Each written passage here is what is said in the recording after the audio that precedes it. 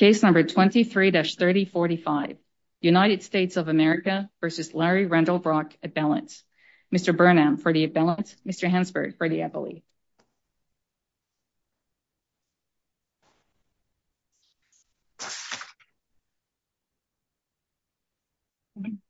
May it please the court, Charles Burnham on behalf of appellant Larry Randall Brock. Good morning, Your Honors. There are two issues before the court in this appeal, both of which the court has seen before in prior cases in some form. The first issue is whether Mr. Brock's conviction for obstructing an official proceeding under Section 1512 is legally flawed, and there are several subparts to that. The second issue before the court is whether the district court erred by assessing a 3-level enhancement to Mr. Brock's sentencing guidelines for substantial interference with the administration of justice. And I'll address the issues in that order. The first issue in our brief for 1512 is the Actus Reus issue, which I won't spend much of my time arguing on. That's, at this point, something we're really just preserving. The court has ruled on that. The Fisher opinion stands, and we're preserving that for later proceedings. I'll just make one comment about the Actus Reus before moving on to the mens rea issue, which is that the government is correct that on appeal, we are not contesting that the evidence is sufficient to support the Actus Reus in this case under the definition of Actus Reus applied by the district court and by the Fisher majority. And the reason for that is important because it relates to the mens rea issue, that the Actus Reus of 1512, considered by itself, is really not inherently aggravating. In fact, some versions of the Actus Reus are praiseworthy. One of the ways to violate the statute are a bit what?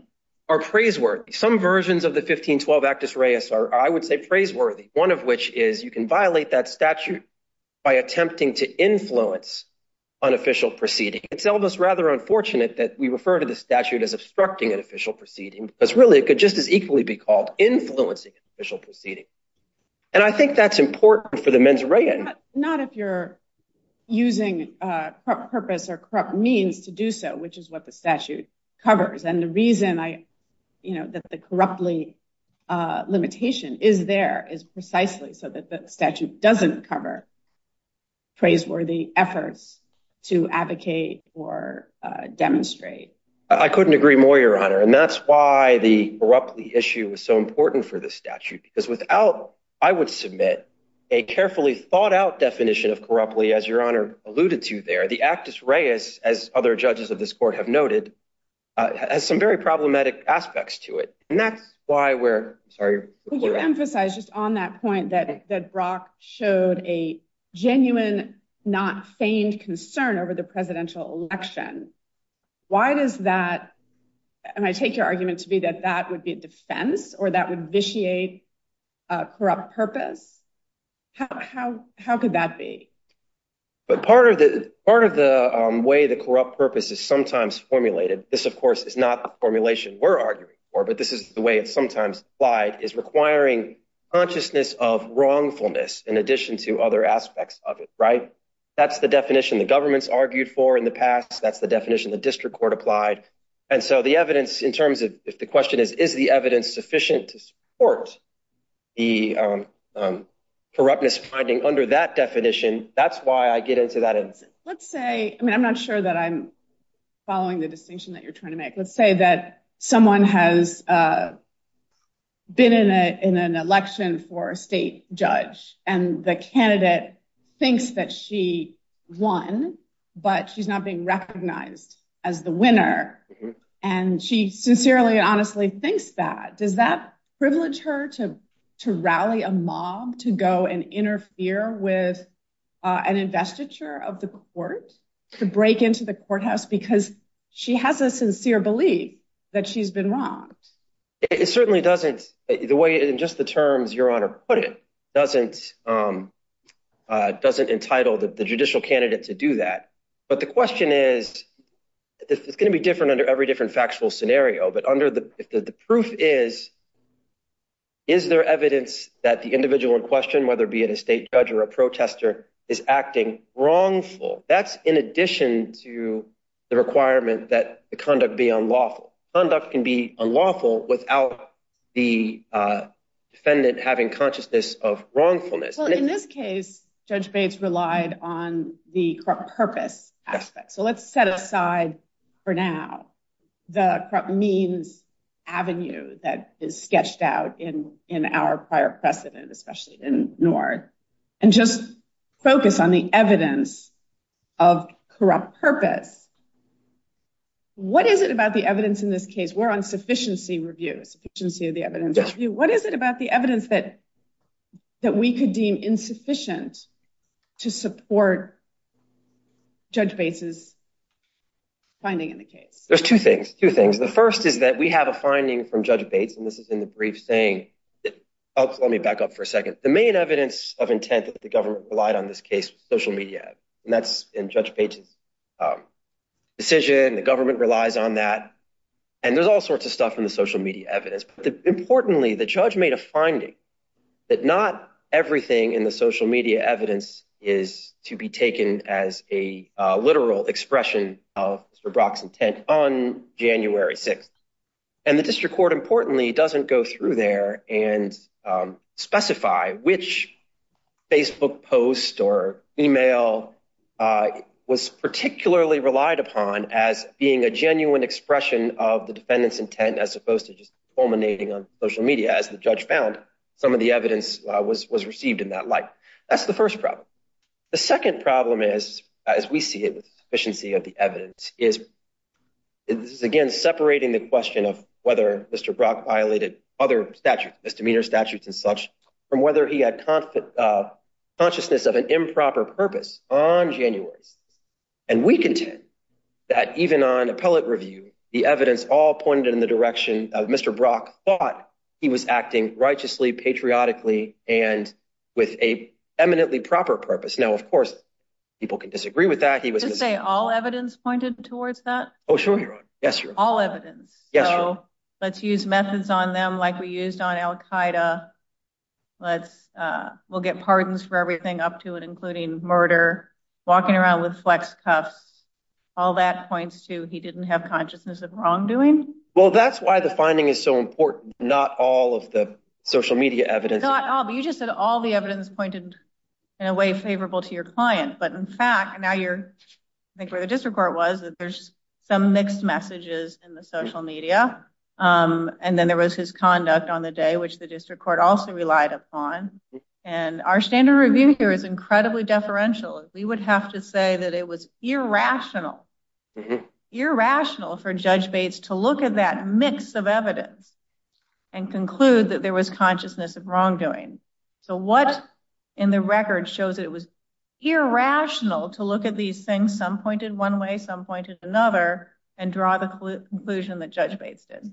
I would agree with Your Honor if there was a finding from Judge Bates saying one of two things. Either that all the social media evidence was to be taken as a literal expression of intent, or if the district court went through and said, these are to be taken literally, these are not. The district court did neither of them. A jury wouldn't do that. Why does the district court have to do that? Well, I think a jury would do that. They wouldn't be explicitly set out on the record because deliberations. Maybe he did it in his head, too.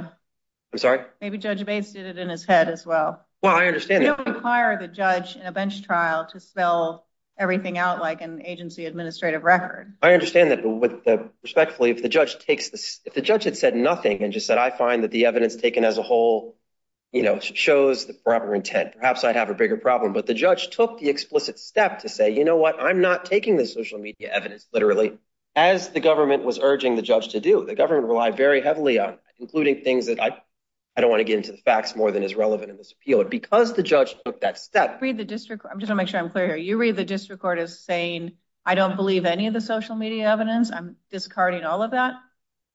No. I would never. Okay. That's exactly the point, Your Honor, I think, is the judge didn't then go on to say these 5 posts, I think, should be taken literally. And that's what I'm relying on. The judge didn't take that step, which doesn't leave this court with anything. But we can look at the evidence we have to look at the evidence under sufficiency review and see whether it's sufficient. And because he didn't exclude any particular evidence, we would look at it as a reasonable fact finder and say, could this support, even bracket the social media evidence for the moment and think about the day. is it your position that the actions that Mr. Brock took on the day, joining a mob, going to the Capitol, seeing law enforcement officers overwhelmed, barriers breached, windows broken, alarms blaring, a mob not following the guidance of uniformed law enforcement officers, that would be inadequate evidence for any reasonable fact finder to find an intent, a purpose to join this mob that was trying to stop the certification? The answer is a reasonable fact finder could find that it was unlawful, which is why we're not appealing most of the convictions.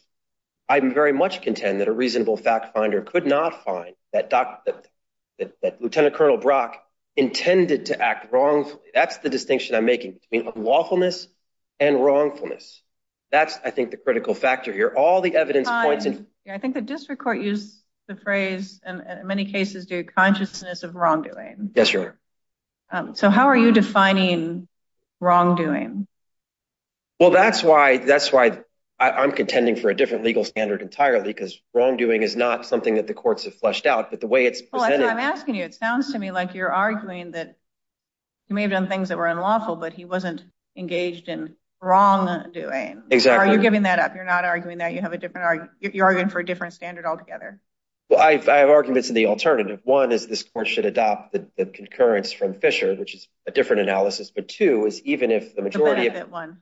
Yes, that's exactly right, Your Honor. But our argument. You're not making any. If consciousness of wrongdoing were to be sufficient to establish that he acted corruptly as a matter of law, if that were the case, then you lose. I don't agree with that, Your Honor. You said you have alternative arguments. Yes, and the alternative, I would not concede that I was, because wrongfulness. For the benefit one, but the concurrence in Fisher found that the benefit test was satisfied in a very similar situation, in that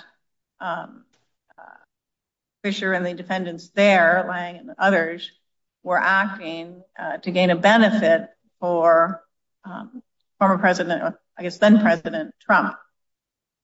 Well, I part ways slightly with the concurrence, both in the abstract and as applied to this case. I see my time, I think. That's okay. I think there's a number of problems with that. The one argument is that if benefits that are that ethereal can satisfy the test, the standard sort of collapses on itself because every human action has some kind of a purpose. Secondly, if you look at the particular facts of this case and others, the benefit is not because we want Donald Trump to be happy. The benefit is for the country to expose what certain folks viewed as problems at the election, to do a public service, all sorts of public. Your client was quite clear. He wanted to have a new slate of electors put in, force members of Congress to sign it so that President Trump would remain president for a second term. That's what he wanted. That's what he thought was needed. That's what he thought was supposed to happen.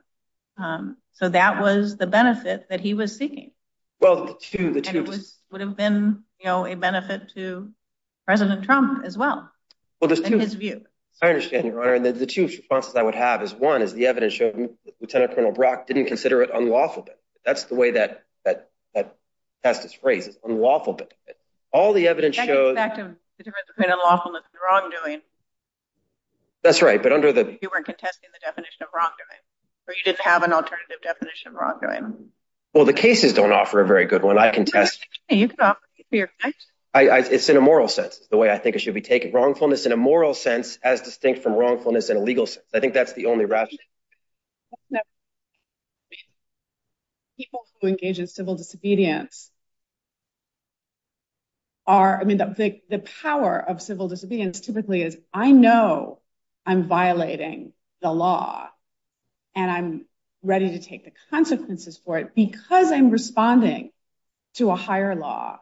And the higher law, in my view, is more important, and even to the point where I'm willing to sacrifice myself. But what follows from that is that the sacrifice is that the law does not bend and accommodate the person's individual moral principle. It applies neutrally to that person. And when the person acts in the face of what they know are legal constraints in response to the higher law, that the higher law is not factored in. Do you have a different view? I agree entirely, Your Honor, and that's why trying to force the corruptly test into this situation is, I contend, not the best interpretation. A civil rights protester at a synod is breaking the law, but it defies language and history and our common understanding to say that person is corrupt. That makes no sense. The civil rights protester joined a mob and overwhelmed police officers and broke into a building to stop a person from being, seated because they felt, I've been disenfranchised. I shouldn't have been disenfranchised. This, person should not become our leader. It would be the same analysis, wouldn't it? I don't think so. This might be illegal, but I would say that we wouldn't say those folks are acting corrupt. Nothing dishonest there. There might not even be anything wrongful. They're breaking the law. That's the whole point of civil disobedience. But that's why I think it's so important that the wrongfulness and part of this analysis shouldn't be forgotten. That's why those protesters are guilty of disorderly conduct. Sure. Where did you make all these arguments about mens rea below?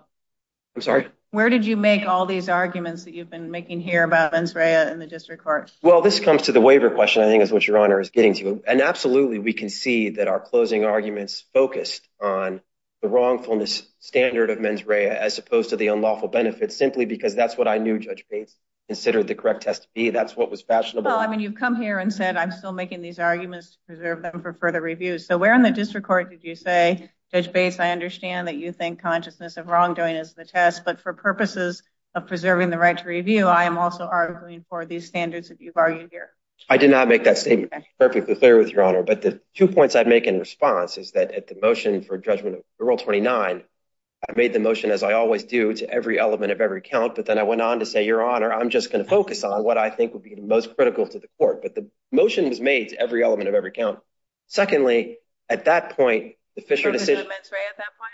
I'm sorry? Did you focus on mens rea at that point? Yes, I did, Your Honor. And you argued for? I focused entirely on the wrongfulness standard because that's based on my strategy. The alternative standard you argued for, other than the benefit, dishonesty and benefit standard, was a clear— You didn't even argue for benefit below, you argued for wrong. That's exactly right. And at that point— But what was—I'm just asking, what was the standard that you proposed other than consciousness of wrongdoing that you thought Judge Bates should have applied? I made my closing argument within that standard because I knew that what Judge Bates was going to do. You said you made a motion. I made a motion for judgment of acquittal. So there isn't a different standard that you proffered for Judge Bates to assess the corrupt purpose? That's absolutely correct. Okay. Even in your— just to clarify, because I thought you said you did a different argument in the judgment for acquittal. Is that not true? You did consciousness of wrongdoing both in your closing argument and in your 29 motion for judgment. That's correct, Your Honor. I'm interested in your position on the sentencing enhancement and whether the electoral count certification was a judicial or related proceeding that determines rights or obligations under the enhancement. And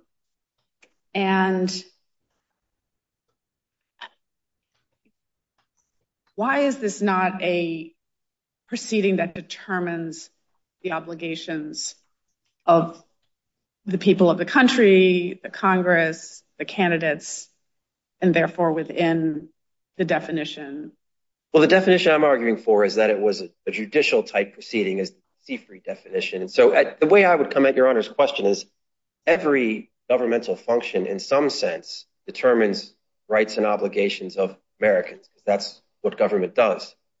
The statute here it would have been easier if the guideline. If the guideline had said judicial proceeding, which is my theory, that would make it easier. If the guideline had said governmental function, which is basically what I understand the government's theory to be, that would be easy as well. Instead, the guideline uses this term that I admit there's some ambiguity there. The government has some things I can say.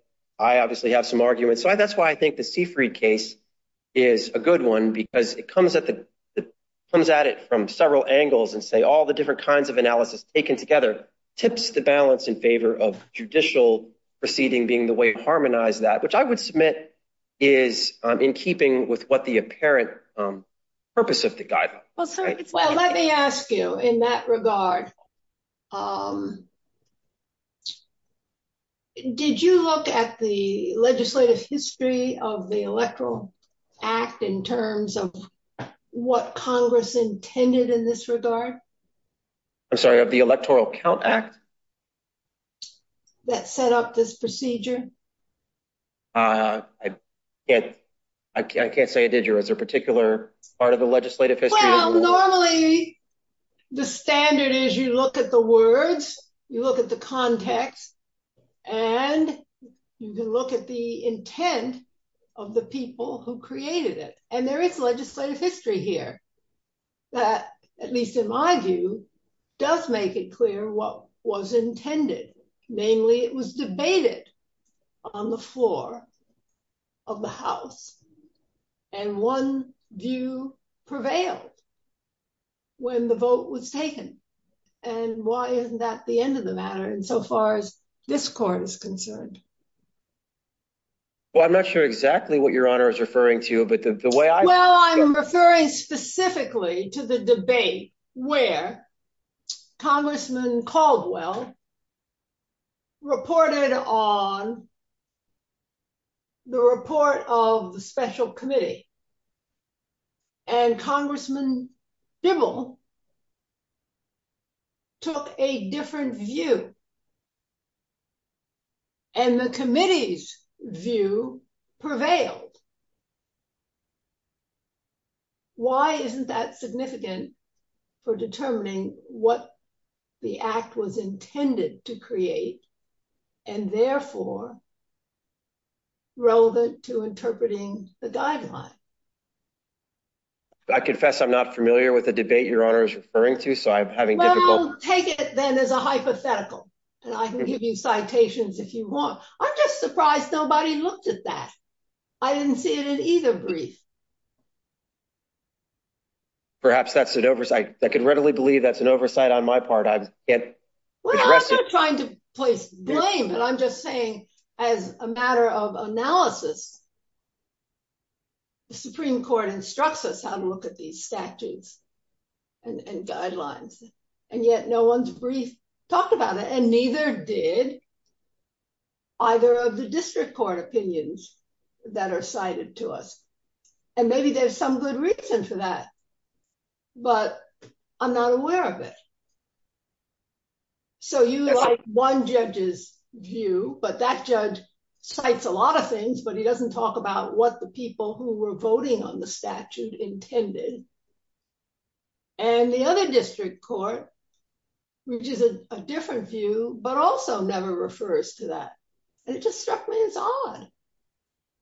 And do you know of anything that says that this court, in trying to figure out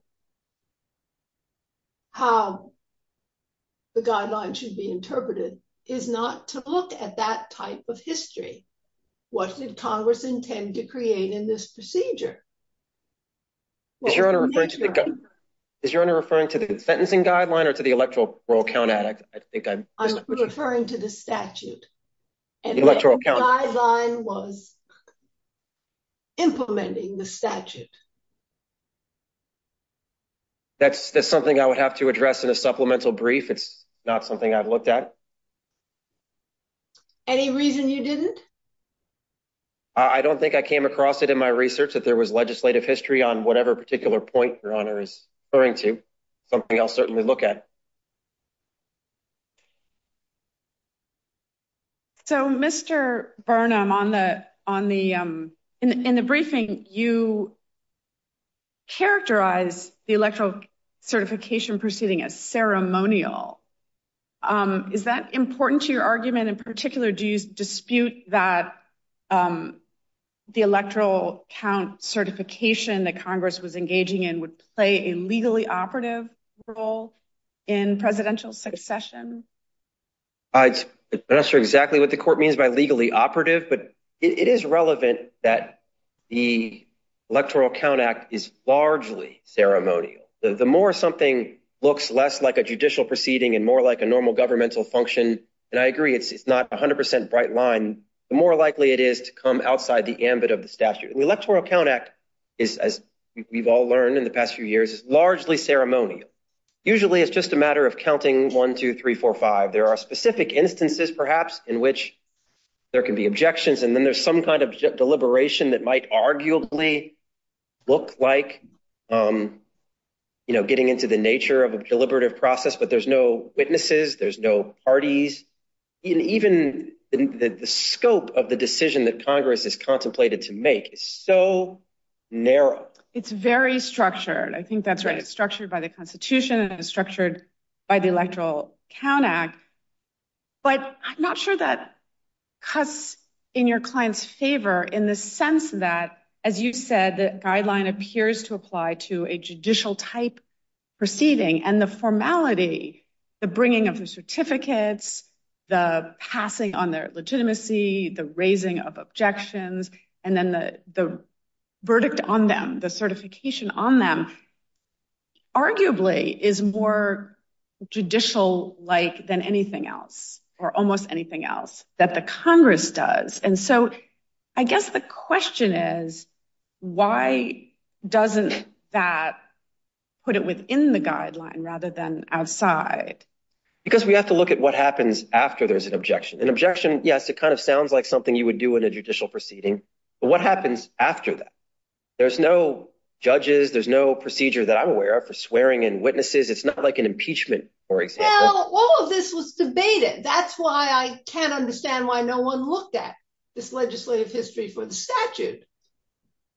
They drew analogies where members could raise questions about the certifications that were presented to it and get answers, presumably, from representatives from the state or their colleagues from that state. I mean, this is openly debated. It's not hidden. It's in the congressional record. Anyone can read it.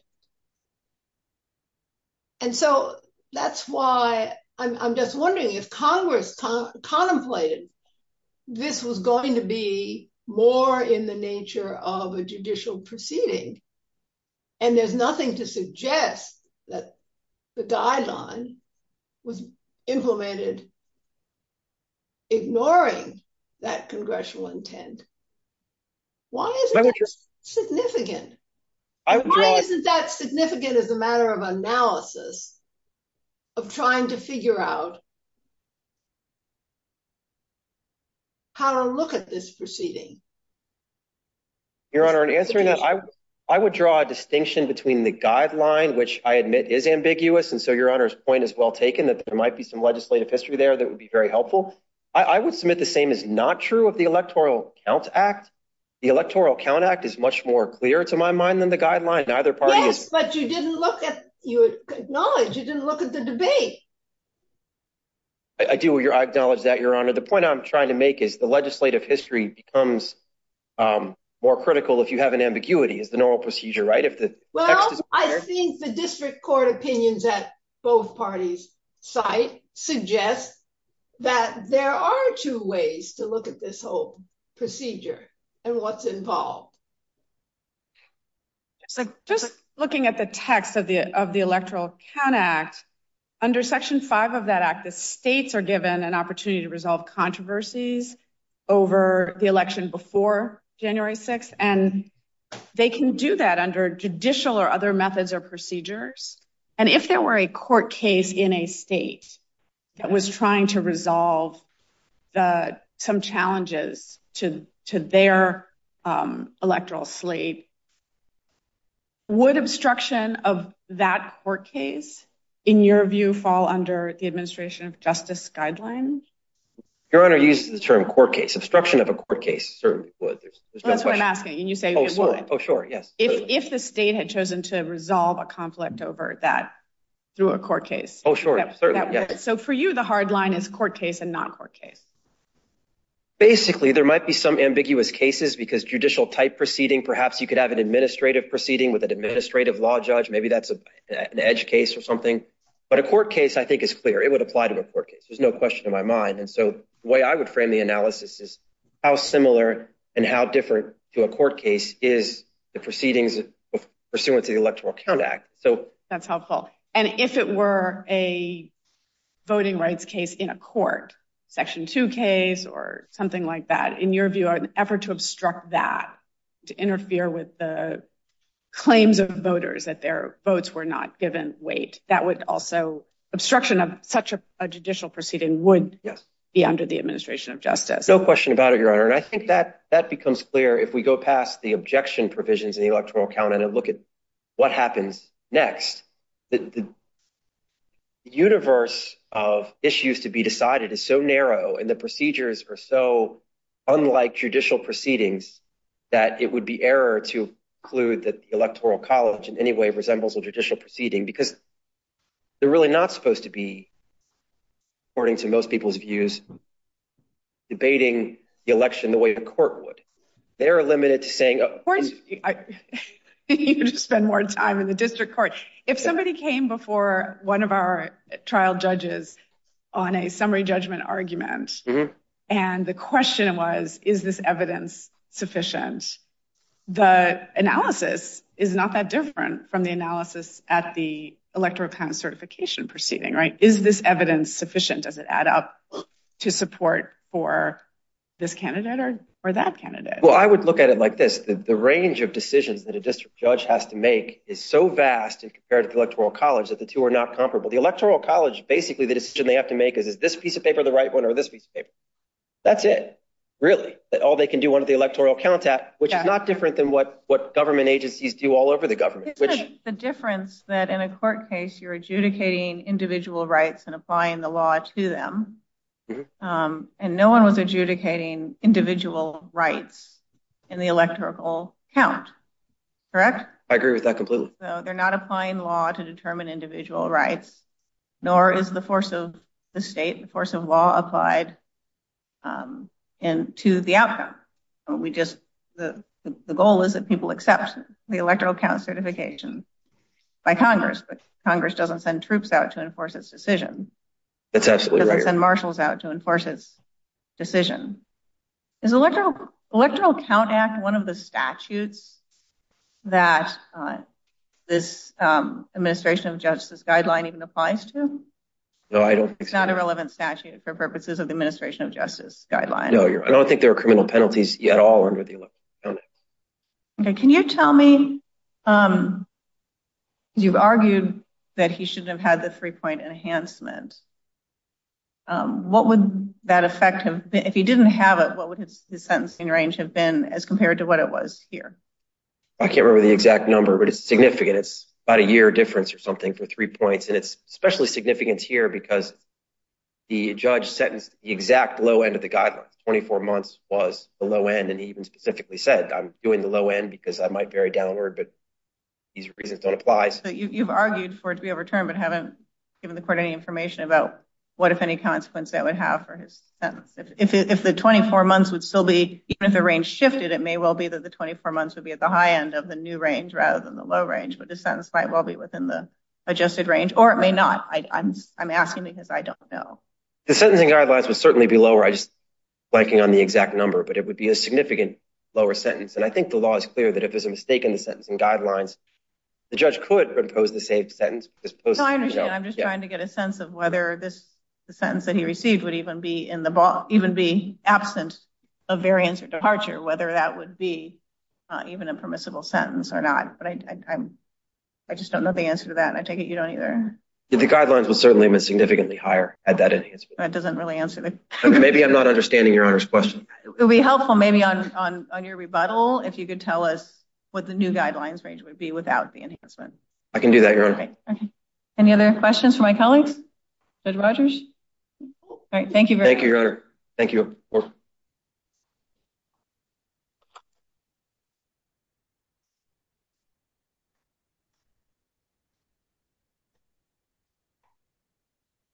Good morning, and may it please the court, Eric Hansford for the United States.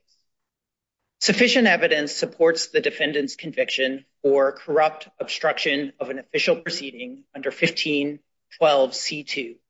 And the district court properly applied the guideline under the enhancement under guideline 2J1.2 for substantial interference with the administration of justice. I'll start on the 1512 issue.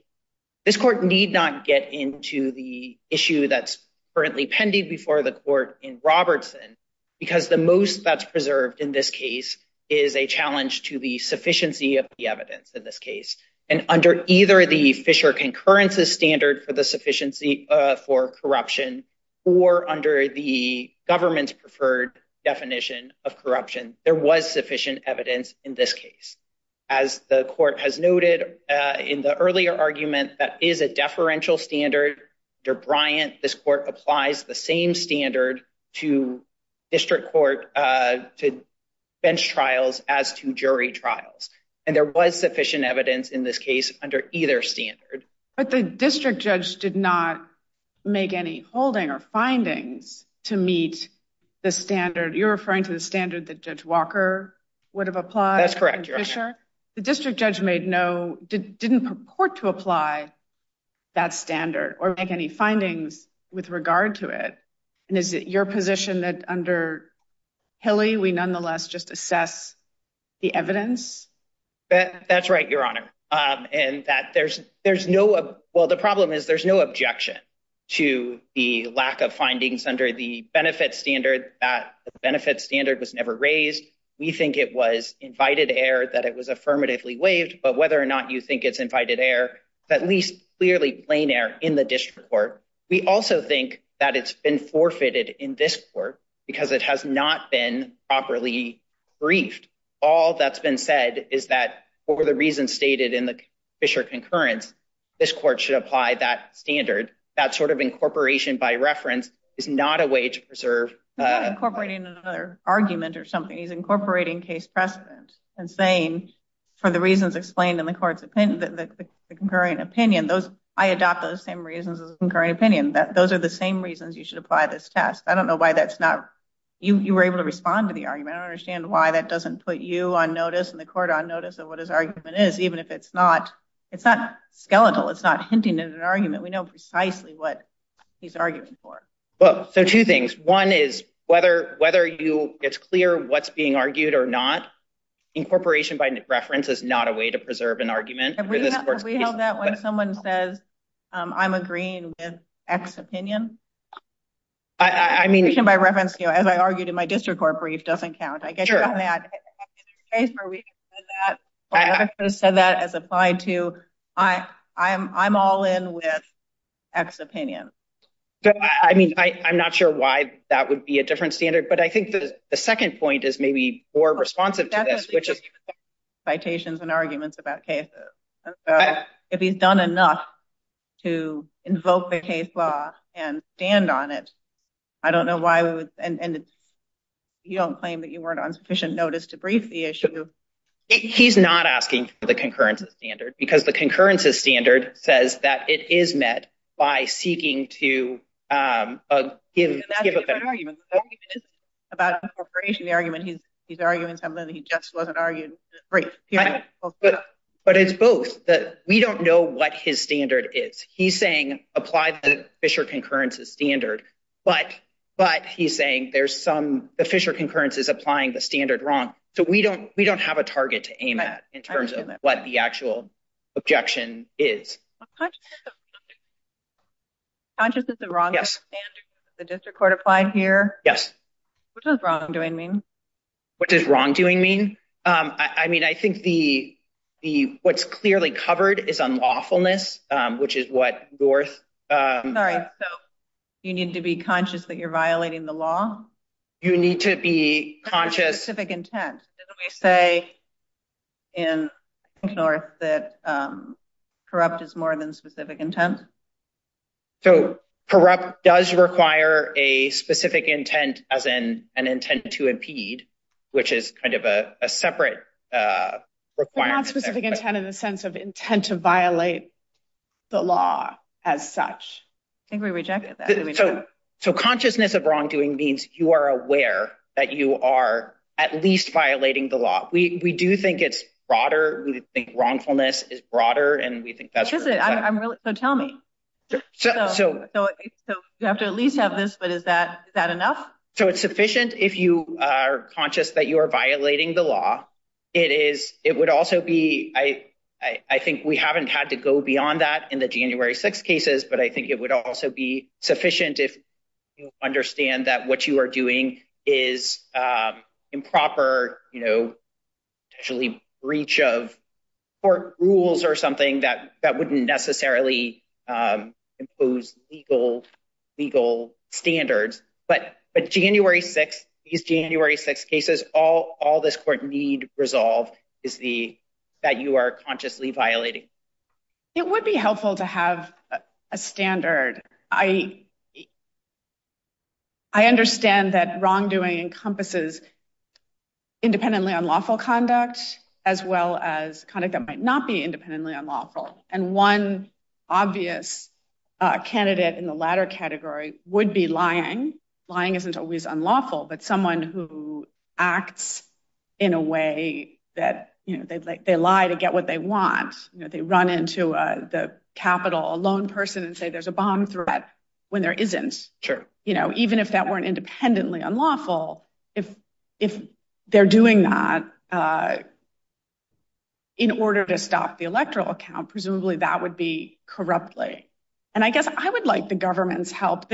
As I read consciousness of wrongdoing, its origins are in the Arthur Andersen decision, and it's not used there as a legal standard. It's used there as part of the description about why the Supreme Court found the conviction inadequate because the way that the jury had been charged stripped out any consciousness of wrongdoing, any purpose or intent or mens rea standard. And then it seems like in these January 6th cases, consciousness of wrongdoing has become this sort of as if it's a legal standard. I'm not sure that it is, and I'm interested in the government's view about what is the, do you have anything more to say about corrupt purpose other than that it is met, in your view, by, I'm not sure what, some kind of intent or awareness or intent to do things that the law independently forbids? So I mean, to start with the premise of the question, I think consciousness of wrongdoing is a legal standard. That's where we take that from Arthur Andersen. And I think, Arthur Andersen may be frustrating in kind of failing to spell out exactly what all of this means, but these are standards found in Arthur Andersen. Arthur Andersen says the problem in that what is corrupt is what is wrongful. And the problem in that case is that the jury was not told that they needed to find consciousness of wrongdoing. I think multiple circuits have then taken that and applied that standard and have asked for that standard to be met. And so I agree it's not kind of a traditional mens rea in terms of purpose, knowledge, recklessness, negligence, but we read Arthur Andersen to say that is the legal standard that is required. I urge you to reread Arthur Andersen. The court says that knowingly doesn't modify, corruptly persuades. The Supreme Court says that corrupt and corruptly are normally associated with wrongful, immoral, depraved, or evil. Only persons conscious of wrongdoing can be said to, quote, knowingly, corruptly persuade, close quote. And limiting criminality to persuaders conscious of their wrongdoing sensibly allows the statute to reach only those with the level of culpability we usually require. So basically the court is saying, we usually require some element in the criminal law that defines the requisite consciousness of wrongdoing. And it seems like the government has just taken that phrase, you need to pick some consciousness of wrongdoing, and declined to pick any consciousness of wrongdoing. I mean, so just in what the court read, I think it's the prior sentence before the Aguilar and Liberata cites. It's the sentence before that. The only persons conscious of wrongdoing can be said to knowingly, corruptly persuade. I think that's where consciousness of wrongdoing is imposed as a legal standard. It's not, the Supreme Court says in the next paragraph, we're not sketching out the outer limits of it, which is why we're here. The outer limits of this element need not be explored here because the jury instruction and issues simply fail to convey the requisite consciousness of wrongdoing. So it's pointing to a variable, a type of element needed in a criminal case and not resolving that. At least, I guess maybe another way to get at this is, can you respond to Mr. Burnham's concern that consciousness of wrongdoing is a very capacious standard, and someone who's, thinks it's wrong, not to address people with formal titles could, be conscious that they erred in that way, or.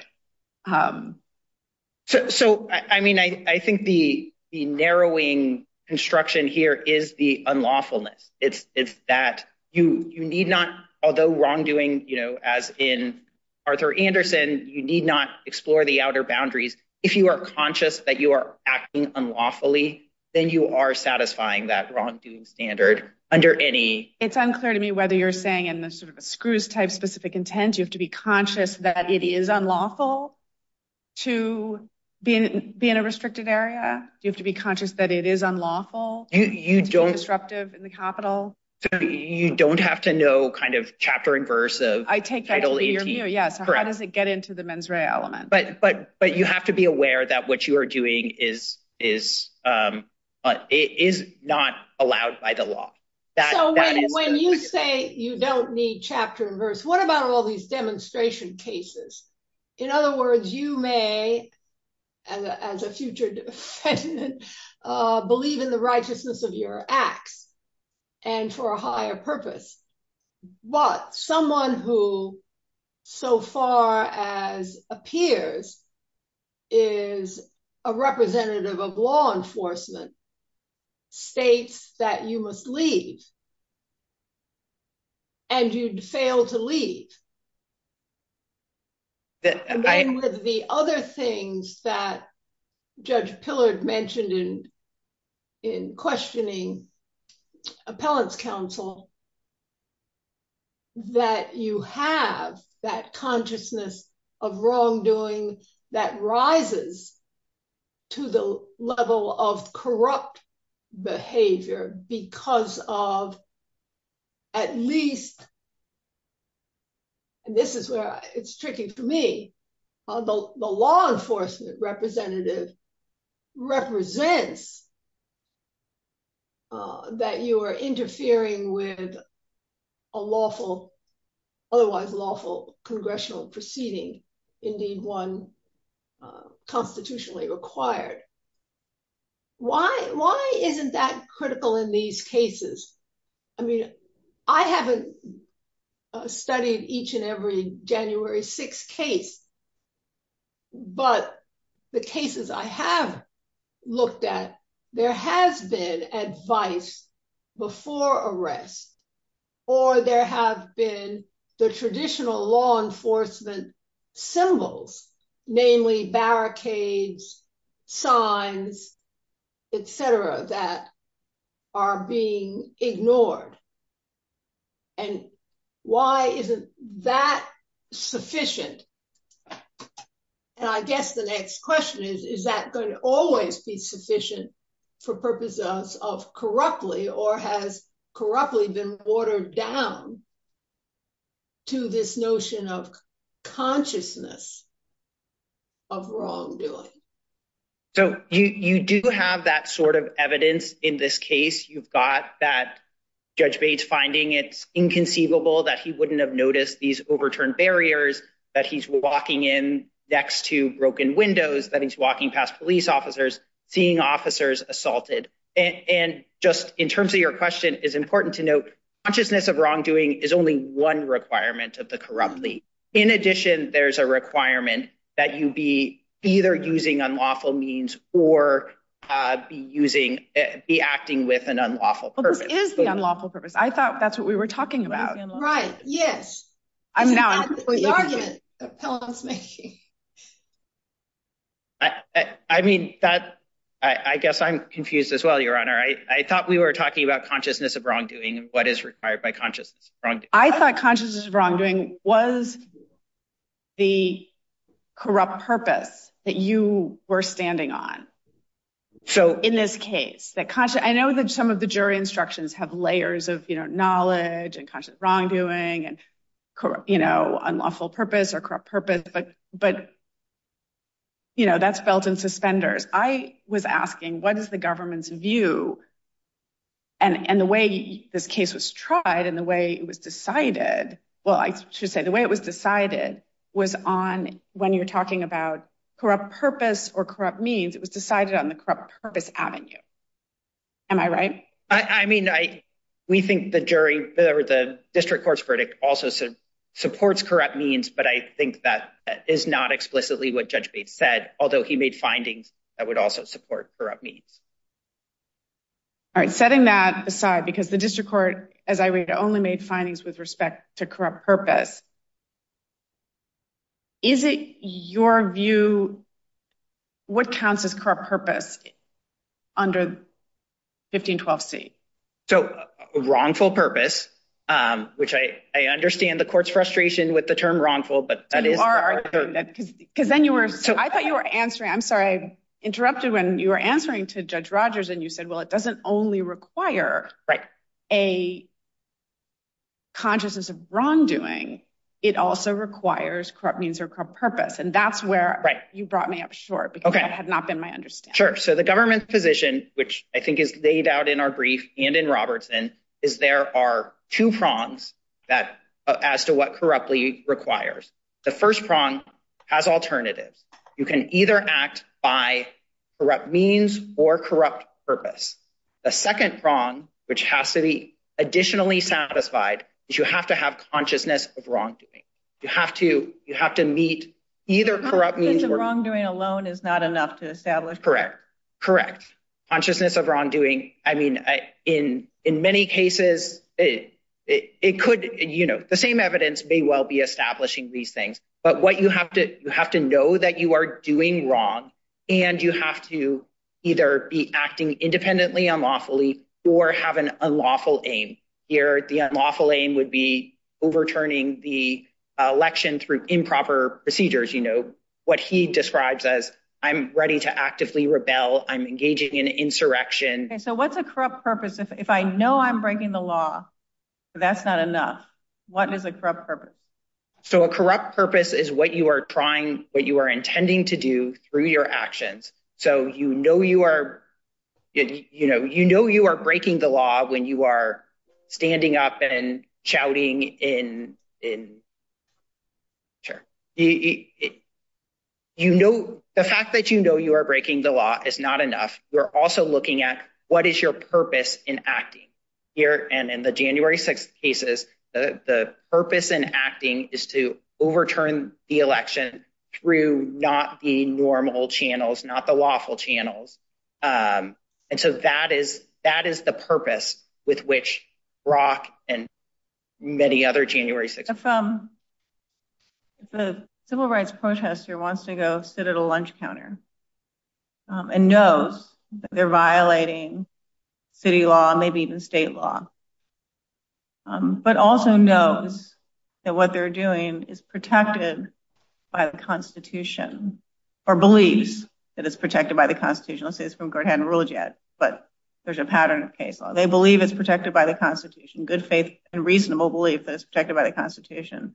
Is that knowledge of wrongfulness or corrupt purpose? I think if they believe it's protected by the Constitution, then I think they presumably wouldn't have consciousness of wrongdoing. No. So then isn't that Mr. Brock's argument here that he thought, yeah, all right, maybe I'm violating some, or maybe the court could find that I was breaking some rules governing the conduct on the Capitol grounds. But in his view, a greater constitutional harm was occurring, and the Constitution properly applied and implemented, I'm just describing his view, required that electoral vote count, which in his view was all fraudulent, stop. and the right one occur? How is that, if he thought violating local law, but I am doing it in service of the correct constitutional, what the Constitution requires, which is an accurate vote count, and he didn't think that's what was going on? So there's nothing in the record to suggest he thought this was protected by the Constitution. The record evidence is that he thought it was kind of a greater good, in the sense of, a pro-life person might kill an abortion doctor. I think he was clear. He thought that in fact, what was going on, again, these are just his view, but we're talking here about a mens rea, that what was going on was actually a corrupt, fraudulent vote count, that wasn't the true electoral outcome. And the Constitution, of course, requires an accurate electoral count of the true electoral votes. Now, he could be factually wrong, but he thought he was doing, and you said, reasonable good faith belief that that's what the Constitution required. If he had at least a good faith belief that that's what the Constitution required, that this vote count stop, it's disenfranchising me and everybody else who voted otherwise. So how is that different from the civil rights protesting? I mean, because first, I'm not adopting a good faith, reasonable belief standard. I don't think kind of the exact standard would have been briefed here, but there is no evidence that he thought that what he was doing was proper, that he was allowed to interrupt the allowed Congress. By the Constitution? Allowed by the law, yeah, Constitution or statutory. I think, and again, not to equate what happened with civil rights protesters, but just mentally, you have the thing, at least in his view, the Constitution required a different electoral vote process than was occurring, and he's feeling disenfranchised. Or if he's not, then just say my hypothetical protester does. It's being disenfranchised. And so I don't believe I'm engaged in knowing law breaking. I believe I am engaged in constitutional vindication. They could be wrong. People at the lunch counters could have been wrong. It turned out they weren't, fortunately for our country, but they could have been wrong. The Supreme Court for many, many, many years before that would have said you don't have a right to sit at the lunch counter. So the layering on of the Constitution is not what was argued in this case. He's been arguing greater moral good, not I believed that my actions were actually constitutionally protected. We argued, and it's in your brief, you wanted a clean slate of electors submitted to Congress. But you wanted them voting on what he called a clean slate of electors. I'm quoting your brief. So this is kind of a reasonable jury argument that he actually thought that he was not doing wrong. He was not violating the law. That is a jury argument you could make. Whether or not something statutory and constitutional. You would tell the jury if someone said, say he has your perfect record for this. What would the instruction be to the jury on what the consciousness of wrongdoing is when the defense is, I believe I'm protecting and defending the Constitution, but I admit I'm breaking local laws? I don't understand would that meet consciousness of wrongdoing? So, no, I don't understand the distinction between breaking the law and protected by the Constitution. If it's protected by the Constitution, it's not breaking. I mean, it's easier if you think of it in the lunch counter sit-in. Clear violation of state and local law, but clearly permitted in this person's view at the time by the Constitution. Is the only difference that they turned out to be right? No, Your Honor. I mean, they both have consciousness of wrongdoing? So the lunch protester is obviously not guilty of obstruction for many other reasons. There's no official proceeding. But they're guilty. No, I'm just asking about consciousness of wrongdoing. Sure. I'm not going to say the statute. I'm asking whether they knew they say, I know they knew. That's what the civil rights protesters, they knew they were violating local laws, and they did so to advance their view of what, in fact, the correct constitutional rule of law is. If you think your activity is constitutionally protected, you think I'm trying to learn here. If the protester thinks that the the activity is constitutionally protected, then yes, they wouldn't think it's unlawful. I mean, they wouldn't think it's what? They wouldn't think it's unlawful. What the Constitution protects is not. The lunch counter cases, that's one set of demonstration cases. There are other sets of demonstration cases where people thought they were pursuing a constitutionally protected right. And yet they failed to get that recognized even to this day by the Supreme Court. So I'm getting what I'm trying to get at. That's why I thought you were arguing what I had asked earlier. But now it seems we've gotten very far afield. And what I thought the district court was doing, and I thought Judge Pillard's question to appellant's counsel was getting at, was given everything that was going on, the objective facts were such that no matter how righteous you may feel in your personal action, no one, and at least a fact finder could find, no one in that position would be able to think rationally that this was lawful conduct. There are many ways to challenge an election. There are many ways to challenge a certification proceeding, as this legislative history no one apparently has read or even considered discusses. So this is not the end of the matter. And I've been trying to come up with something that's relatively clear. And I thought that's what Judge Pillard's questions were trying to get at, so that we don't have this fuzziness. But it seems to me that, if we're into constitutional rights and looking, 20 years down the road at what the Supreme Court's going to do to your claim of a constitutional right, that's not the way the law has proceeded, even in a lot of these demonstration cases. And I'm thinking, for example, of one's claim to, equality of spending on public education. That's one area. So I'm not sure why the government wants to go too far in this matter, when what I thought the district court was focusing on was taking everything that's relevant here. The evidence. I completely agree, Judge. What?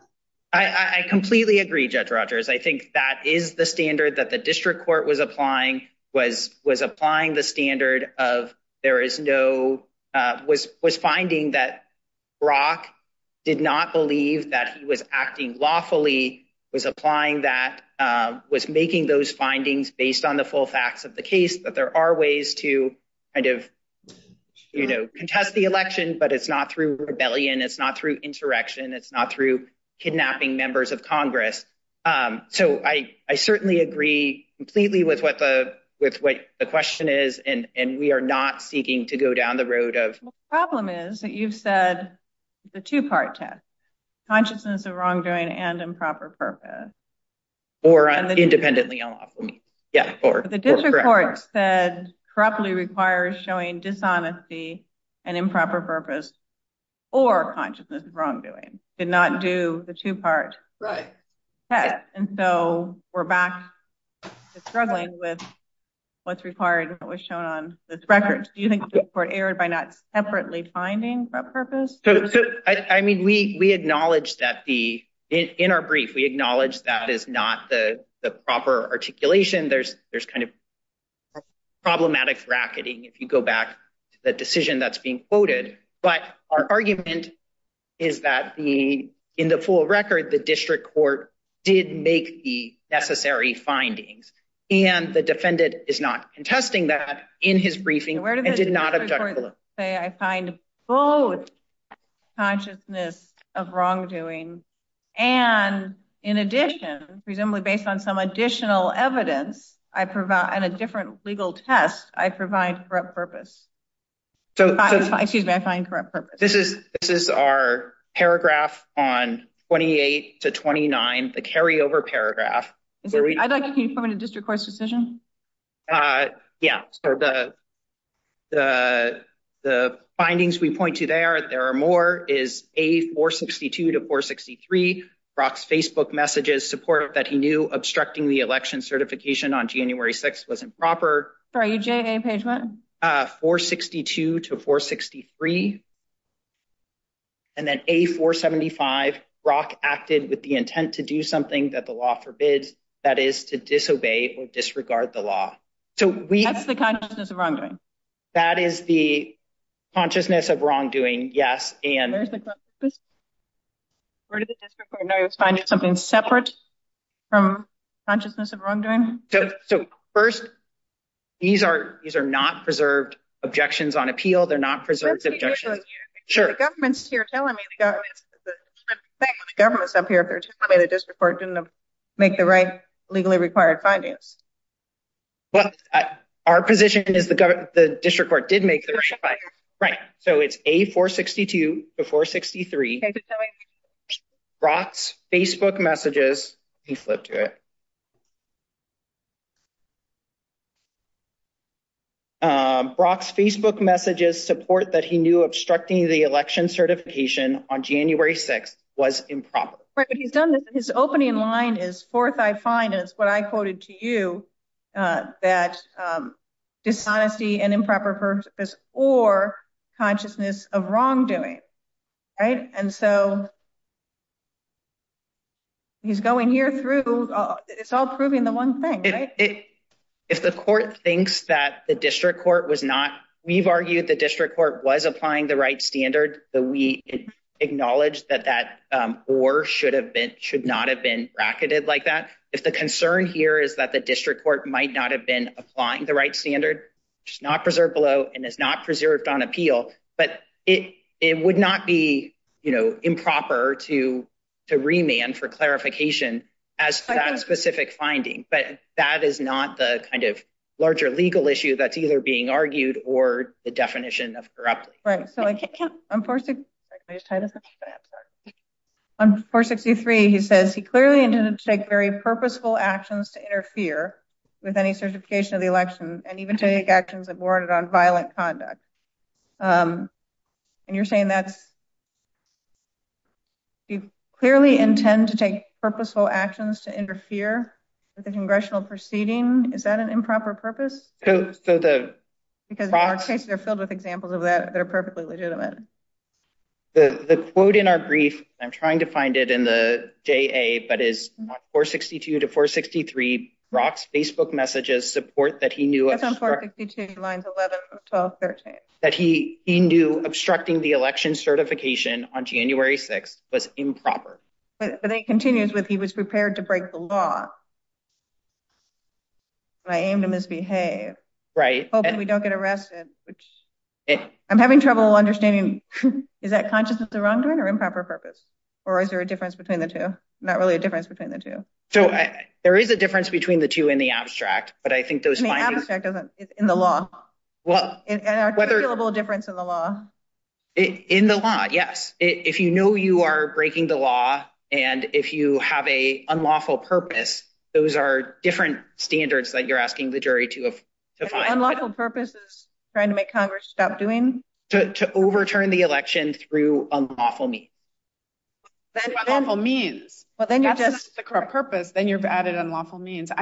So let me ask a slightly different question, but it's related, sure. Which is in North, this court talks about corruptly, and I'm on page 882, Federal Reporter Second 882, where court says, in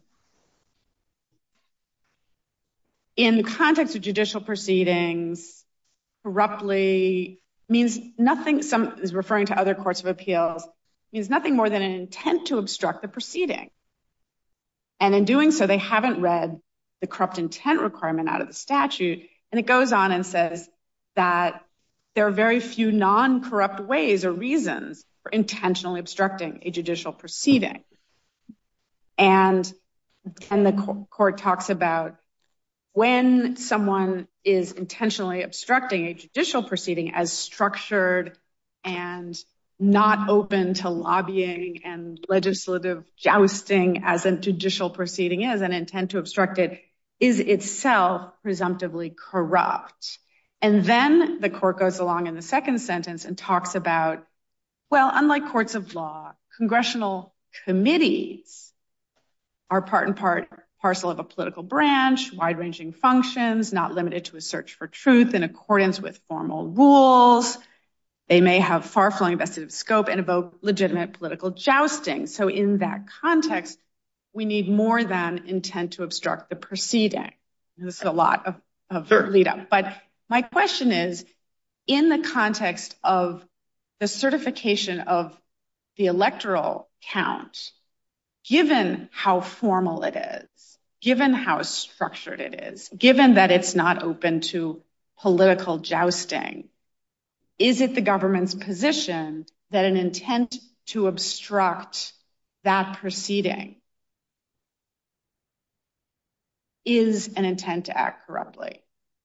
And I'm bracketing not an intent to influence, but an intent to obstruct, or we could even say an intent to obstruct by mob. I mean, that is not the argument we've been making.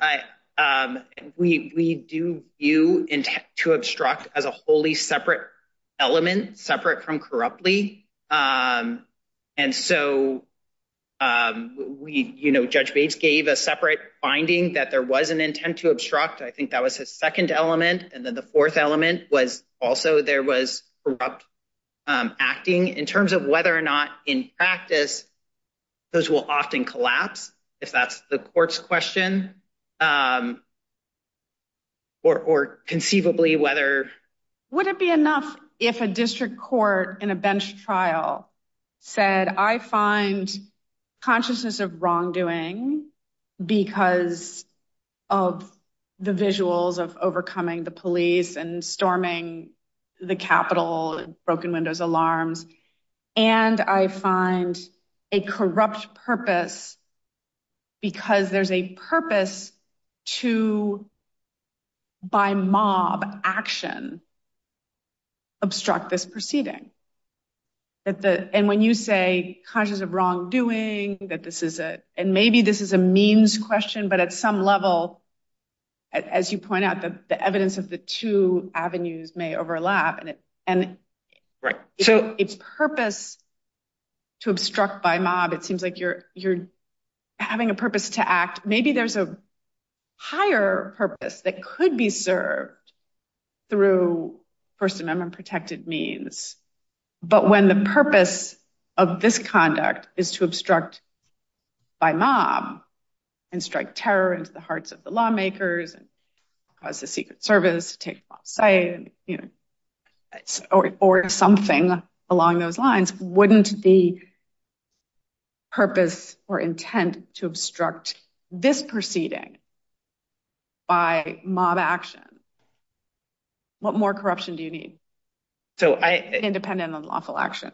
With the kind of proviso that, I can't kind of bind the department to future prosecutions or positions, it would seem in thinking through that right here, that would, if you've got a district court who's making those findings, who's making the findings that obstructing January 6th, the electoral certification by mob action is going to establish corruptly because it's consciousness of wrongdoing. Anybody who was there would have understood it was unlawful.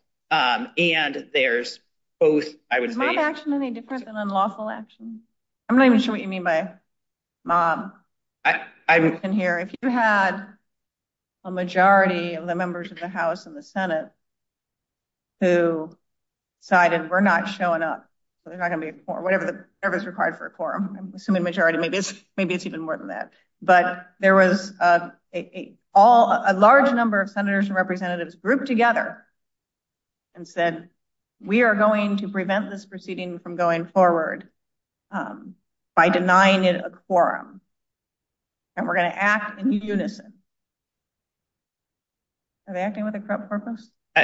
So just to finish the answer to Judge Pillar's question, I never really got to the punchline, which is that I expect that we would defend that if you had proper district court findings that you could infer corruption based on those facts, based on the mob action. I think in terms of legislators acting, there's a whole slew of additional kind of constitutional considerations that I'm frankly not prepared. Okay, so then what if I've got a bunch of citizens who are all calling their members of Congress and trying to influence them to boycott the electoral vote count en masse to deprive it of a quorum?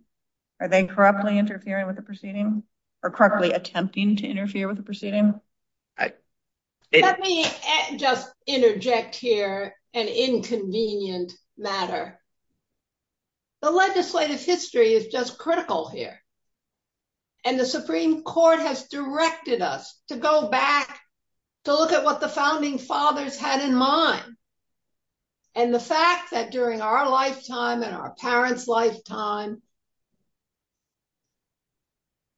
the counting of the votes certified by the states in a presidential election has been a very formal, non-controversial matter,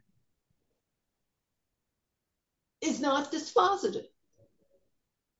So the premise of Judge Pillard's question, some of the assumptions under Judge Millett's questions, if we follow the Supreme Court's direction about what was the intention in setting up this process back in 1886, then that legislative record becomes relevant. And my only point is, I don't find any notion about disruption and breaking in and that sort of thing and seizing members of Congress. But I certainly do find evidence that it was not uncontemplated that in this quasi-judicial proceeding, members of Congress could ask questions, could seek evidence, if they were concerned about the lawfulness of the certification of the votes from a state. So that if that is the correct reading, then the fact that citizens call their elected representatives and ask them to raise questions on the floor of the Senate at the time of certification, it seems to me that can't even be close to corrupt action, at least as this whole process was understood back in 1886. I think that seems correct, Judge Rogers, and I think that does bring us to the meaning of administration of justice, which relates to this, which is the quasi. Sure. Not asking them to ask questions on the floor of Congress, but to boycott the proceeding, depriving it of a quorum. I have trouble imagining that as corruptly as I stand here trying to think through it. Well, the rules of the Senate allow the calling for a vote of the presence or absence of a quorum. Right. And so I think trying to do things within the legislative process. Attempting to interfere with the proceeding. Again. And that's the very purpose of calling for a vote often, that a quorum is not present, and therefore the vote cannot go forward, and therefore a bill will not pass as it was contemplated. I mean, that's a very political process. Right. So I think if you're going through, as Judge Rogers is indicating, if you're going through the kind of legislative means, it's hard to get to corruption, to improper purpose, or especially to consciousness of wrongdoing. I do want to make sure I can address the administration. One question, testing the boundaries of, you had emphasized the unlawful, like engaging in unlawful conduct. Yeah. As knowingly, I guess, acting in a way that the law defines as wrong, being part of corrupt purpose. If, we know that picketing in the Capitol is unlawful, if nobody else had shown up on January 6th, but a lone picketer was inside the Capitol rotunda with a picketing sign, engaging in a misdemeanor, would that person be employing independently corrupt means and thereby have that misdemeanor supercharged under 1512C? So I think it's hard to get to charging that under 1512C2 because it's hard to see the obstruction or the impeding there, or influence. Well, or especially the intent to do so. Intent to influence. So I think through independently unlawful means. So I think there's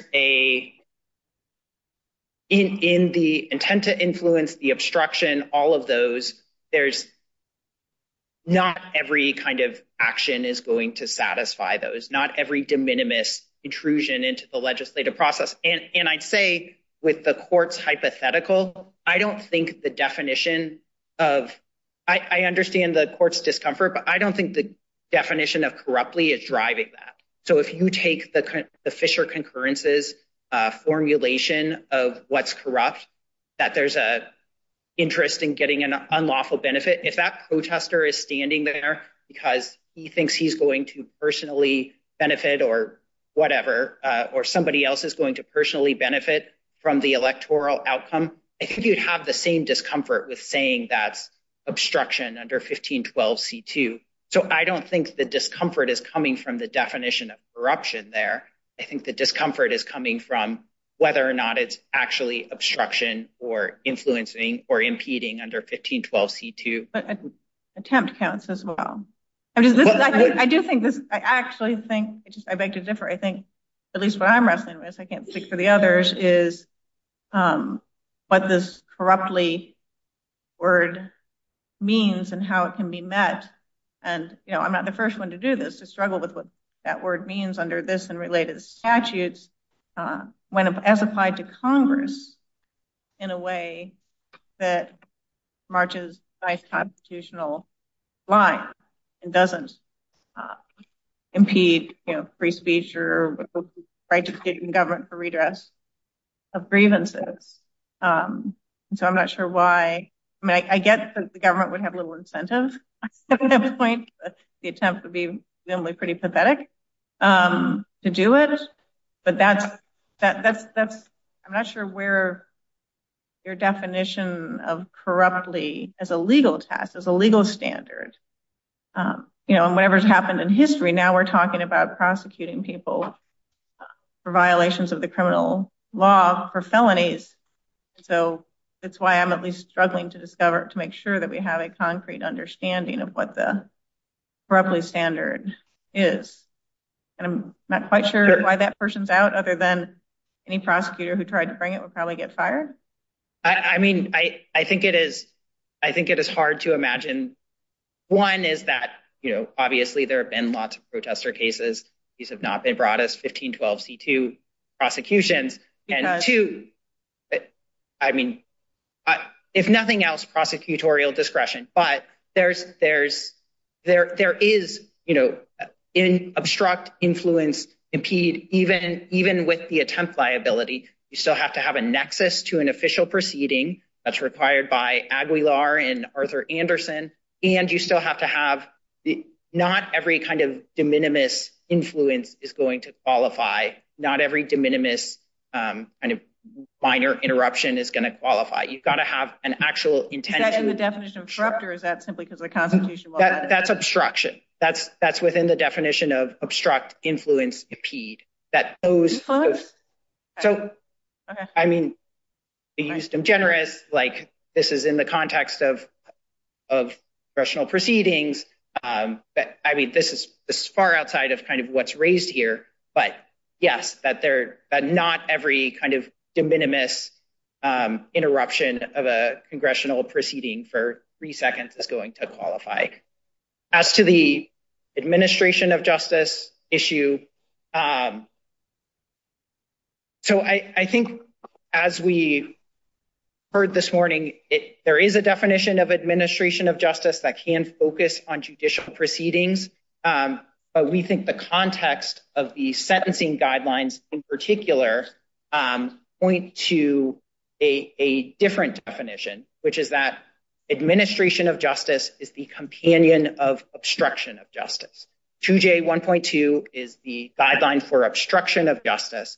What you are doing when you are obstructing justice, you are interfering with the administration of justice. And that is how the guidelines use the term administration of justice. The larger term of Part 2J of the guidelines is offenses involving the administration of justice. That's their umbrella term.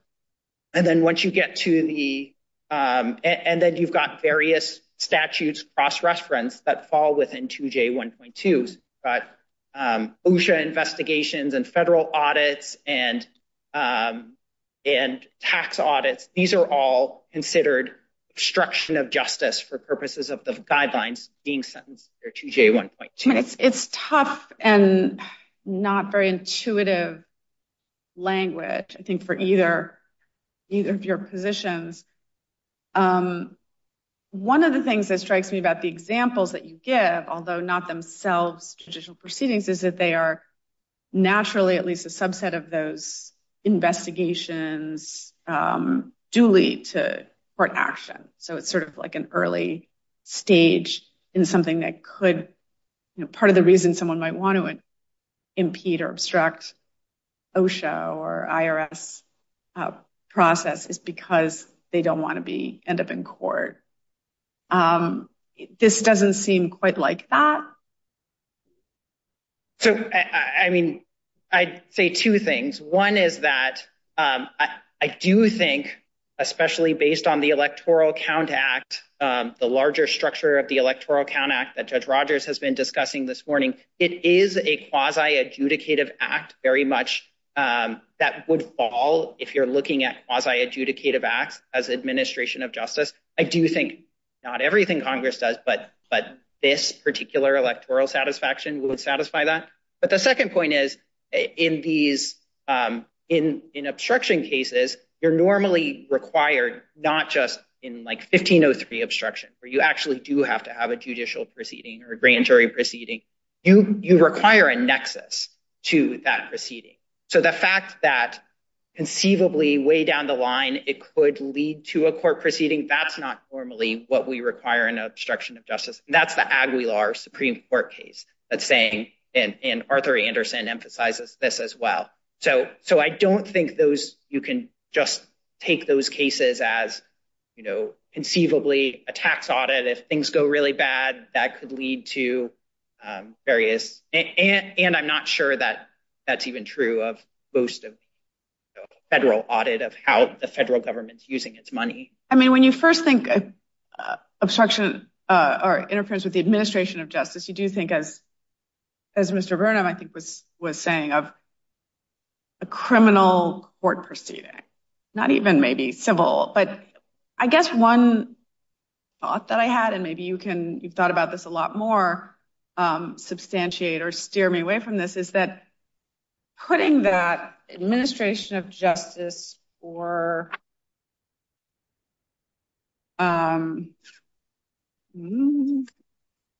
a little bit broader than that a judicial or related proceeding that determines rights or obligations, that the writers of the guidelines don't want it to apply to obstructing any executive official or any court official in any activity. I mean, members of the public interact with administrative personnel in all kinds of ways. And so I guess that there is an effort to make it apply to some subset of more structured processes, and that, that's maybe a unintuitive but nonetheless adequate way of doing that?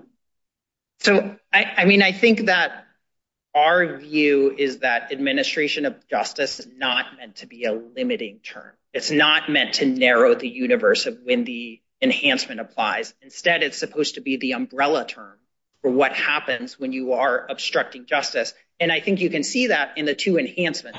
The enhancement is not for interference with the administration of justice. It's for either substantial interference, or it's for assaulting someone, threatening someone, causing property damage in the administration of justice, and impeding the administration. But all the commentaries examples, all of them involve things that are either judicial proceedings or investigations that could lead to either administrative adjudications or court adjudications. And the only thing that, is the tail end thing or the unnecessary expenditure of substantial governmental or court resources. And your briefing relied a lot on the unnecessary expenditure of substantial governmental resources.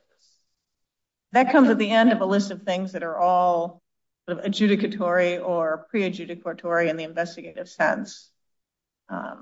If all it takes, is it your position that if you can identify in any of these 1512 prosecutions, an unnecessary expenditure of substantial governmental resources, that's enough to apply this enhancement?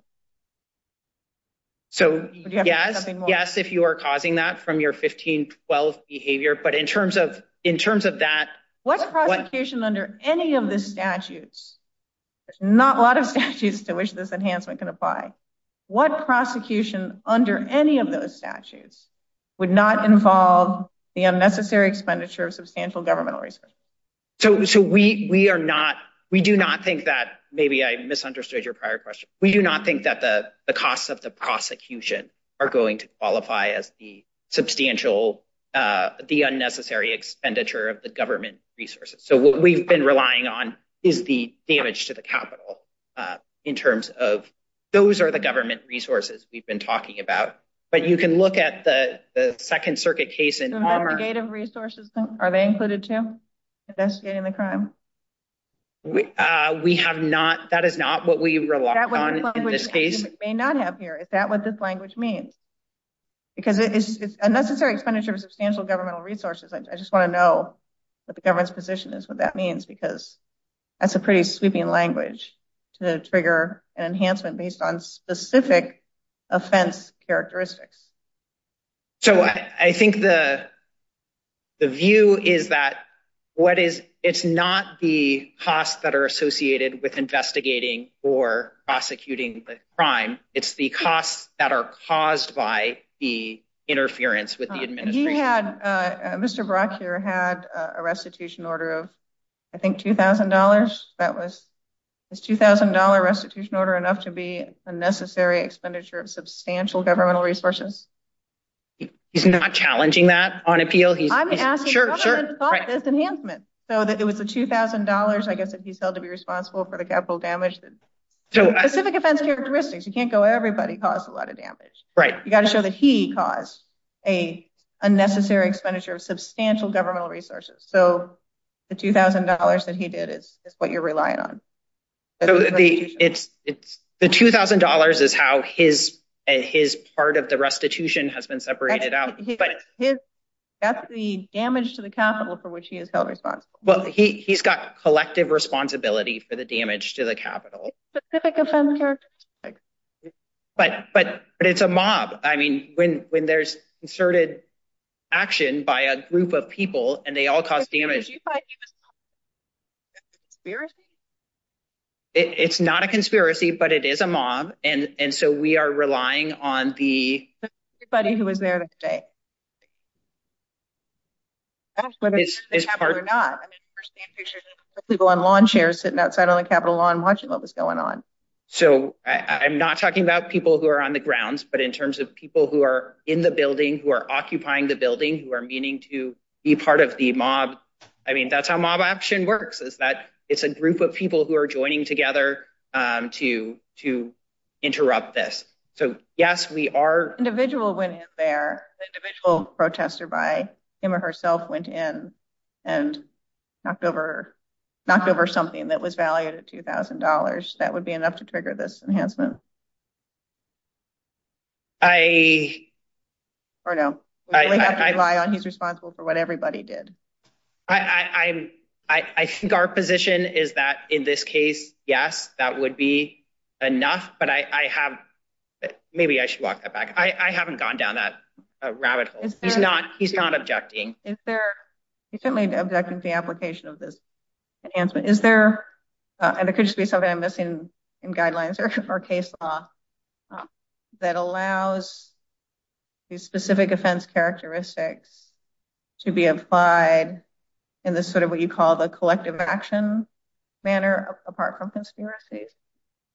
Or is that something new to this? I mean, I just haven't gone down that hole in the research. His challenge is a legal challenge. The challenge is to the meaning of administration of justice. I know, but I'm trying to get you back to the language here that you cited in your brief, substantial, and the district court cited it too, unnecessary expenditure of substantial governmental resources. Sure. So that is one of multiple contextual clues. In your view, that language means can be individual or collective. I mean, that's what you're arguing to me right now. I believe that is how it was applied in this case, and he is not challenging that. I have not. The question of whether or not it's an unnecessary expenditure of substantial government resources is not what he's objecting. He's saying there's not an interference with administration of justice because as a matter of law, administration of justice this is not interpreting what administration. I don't know how you can say this isn't relevant. This is interpreting what administration of justice means. It is the key language, the only language in the commentary that the court and the government could hang their hat on for how this was administration of justice. And so this is completely fair game. Because I'm trying to understand if we agree with the government, what we're biting off, what we're signing off on. So we just say $2,000. I do not think we either say $2,000 or we say collective action. My recollection of the Amr Second Circuit case and the Ali Seventh Circuit case is the amounts are kind of comparable in that neighborhood. But I haven't taken the close look at the collective action. Those were collective action cases. No, those are not collective action cases. Right. And I'm not aware of collective action cases, but I haven't looked for collective action cases because we're focused on the meaning of administration of justice. And there are numerous contextual clues. Black's Law Dictionary defines administration of justice as, quote, the maintenance of right within a political community by means of the physical force of the state, or, quote, the state's application of the sanction of force to the rule of right, end quote. So can you tell me how this means that the administration, the maintenance of right within a political community by means of the physical force of the state? How does that apply here? Or do you not agree with the Black's Law? You had different Black's Law Dictionary definitions, but this is actually of administration of justice. Sure. And I think that whether or not you are retaining the presidency through the Electoral Count Act means specified by law does relate to the administration of right. Maintenance of right? The maintenance of right. Who's right?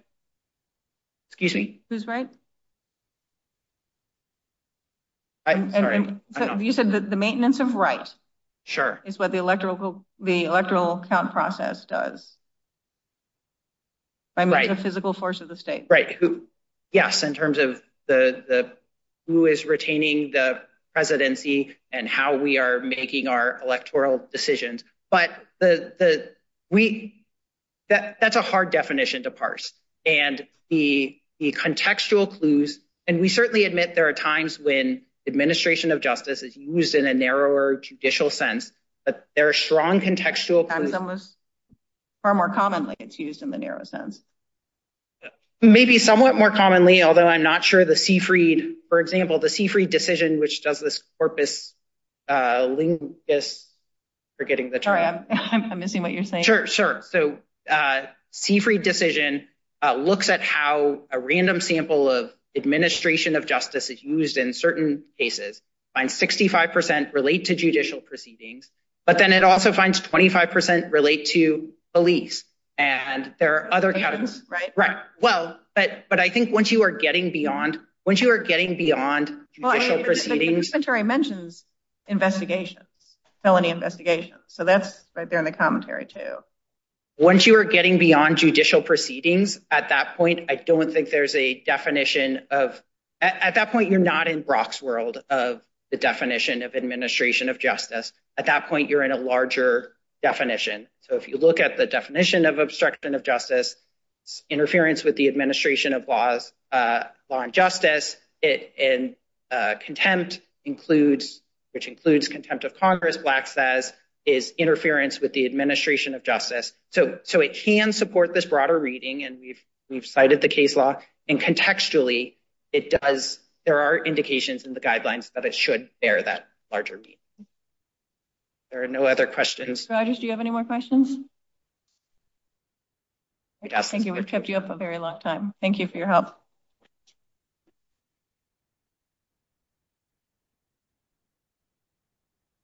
Mr. Burnham, we'll give you 3 minutes. If I can, I have two, I think, pretty quick technical points, and then I'll proceed to what the main subject. Answer to my question about the effect on his sentence? 9 months. That was the first one. I'm sorry. It would take. It added 9 months to the low end and the high end of the guidelines that the enhancement. So the new range, the range without the enhancement would be 15 months on the low end and 24 months on the low end. The way it was, and that's what he got was 20. Thank you for that question. The second technical point is there was a discussion at the beginning of counsel's argument is about exactly what we're adopting by relying on the Fisher concurrence and whether the comments there about benefits to candidate Trump somehow contradict the theory. And I think there's an answer to that. We just have to remember that the Fisher case was an interlocutory appeal.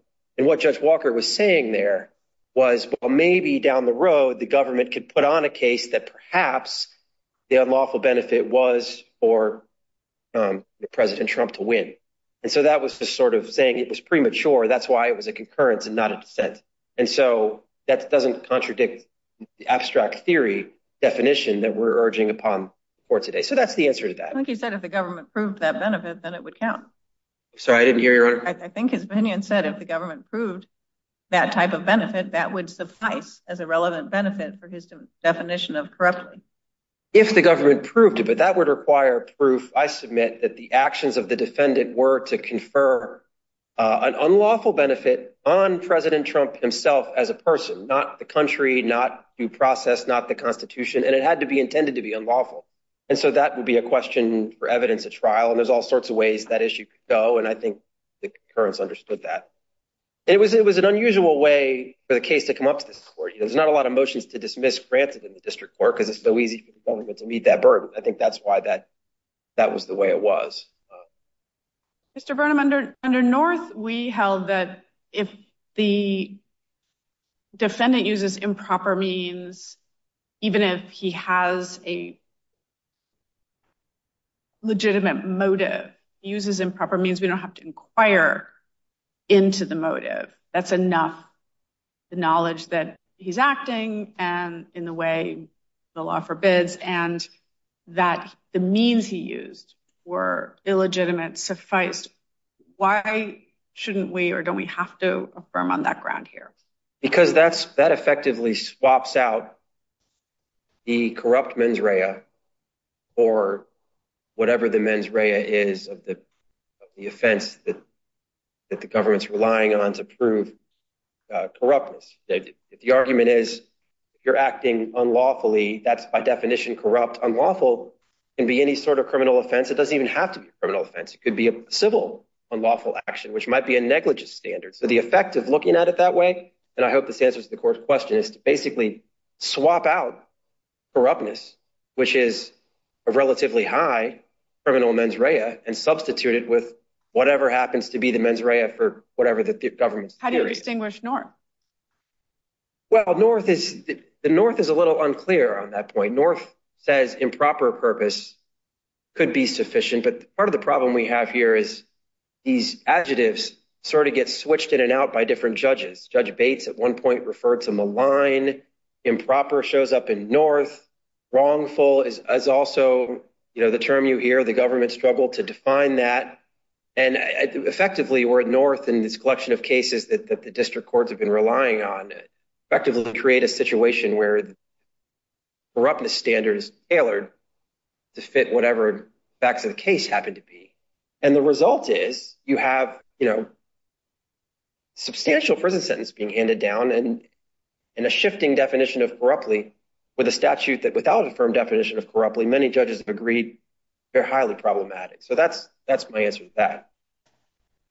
I think importantly, as I read North, it says we don't have to give the additional jury instruction on his state of mind because it's sufficient that he chose, as the court put it, the dubious course when he could have chosen a legitimate course to accomplish his objective, and therefore corruptly is met because he used independently unlawful means when he obstructed.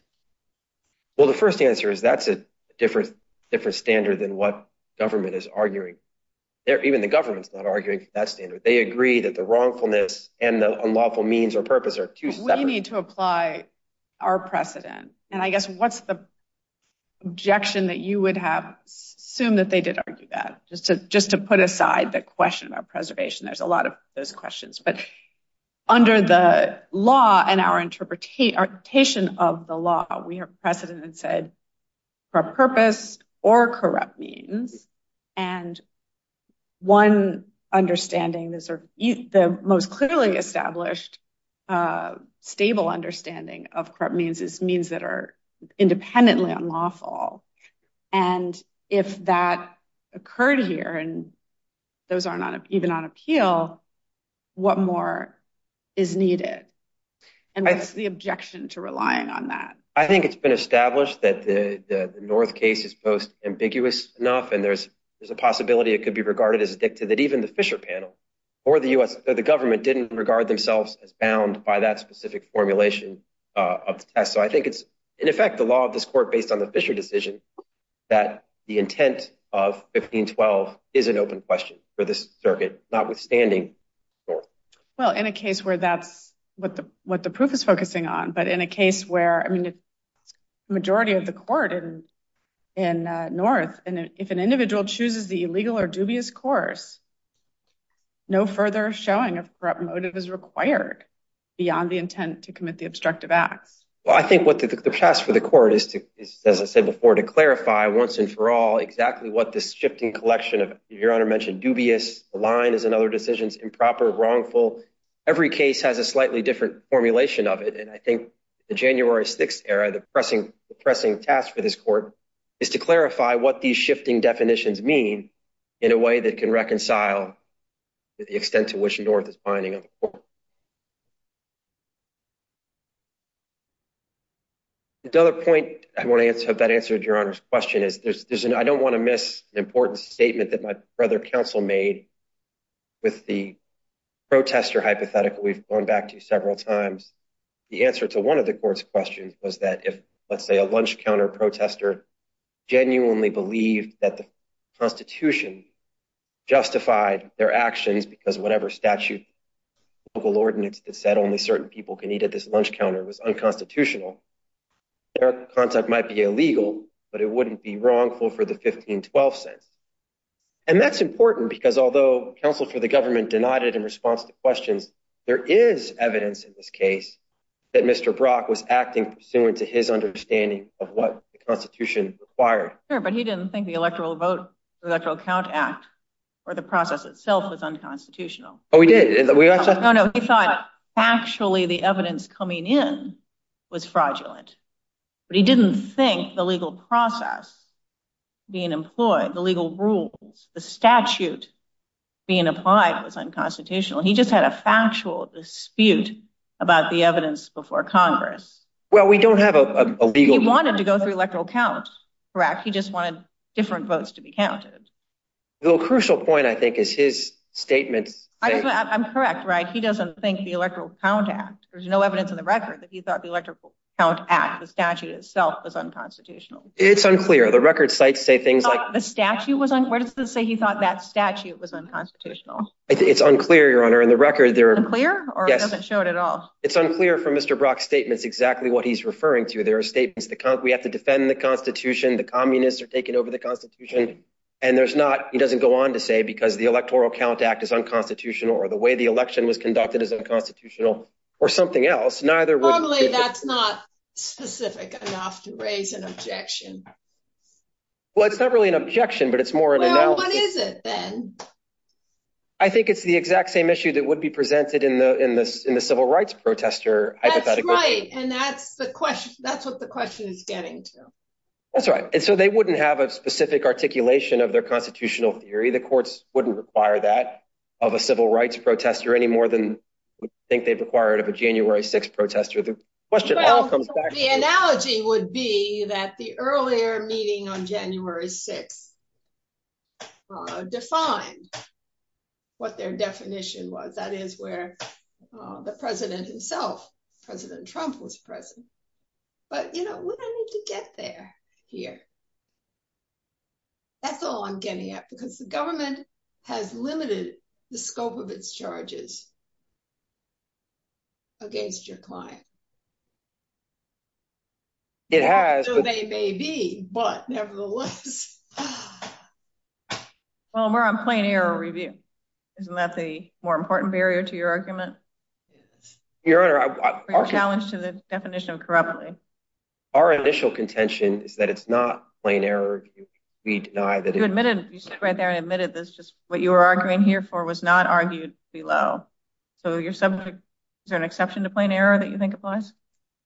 We didn't argue in our brief plain error because this is an open question. Honestly, just be candid with the court. I'm sorry? I don't think this qualifies for plain error. I'm sorry? Why? Because we admit it's an open question. There's not a binding. Is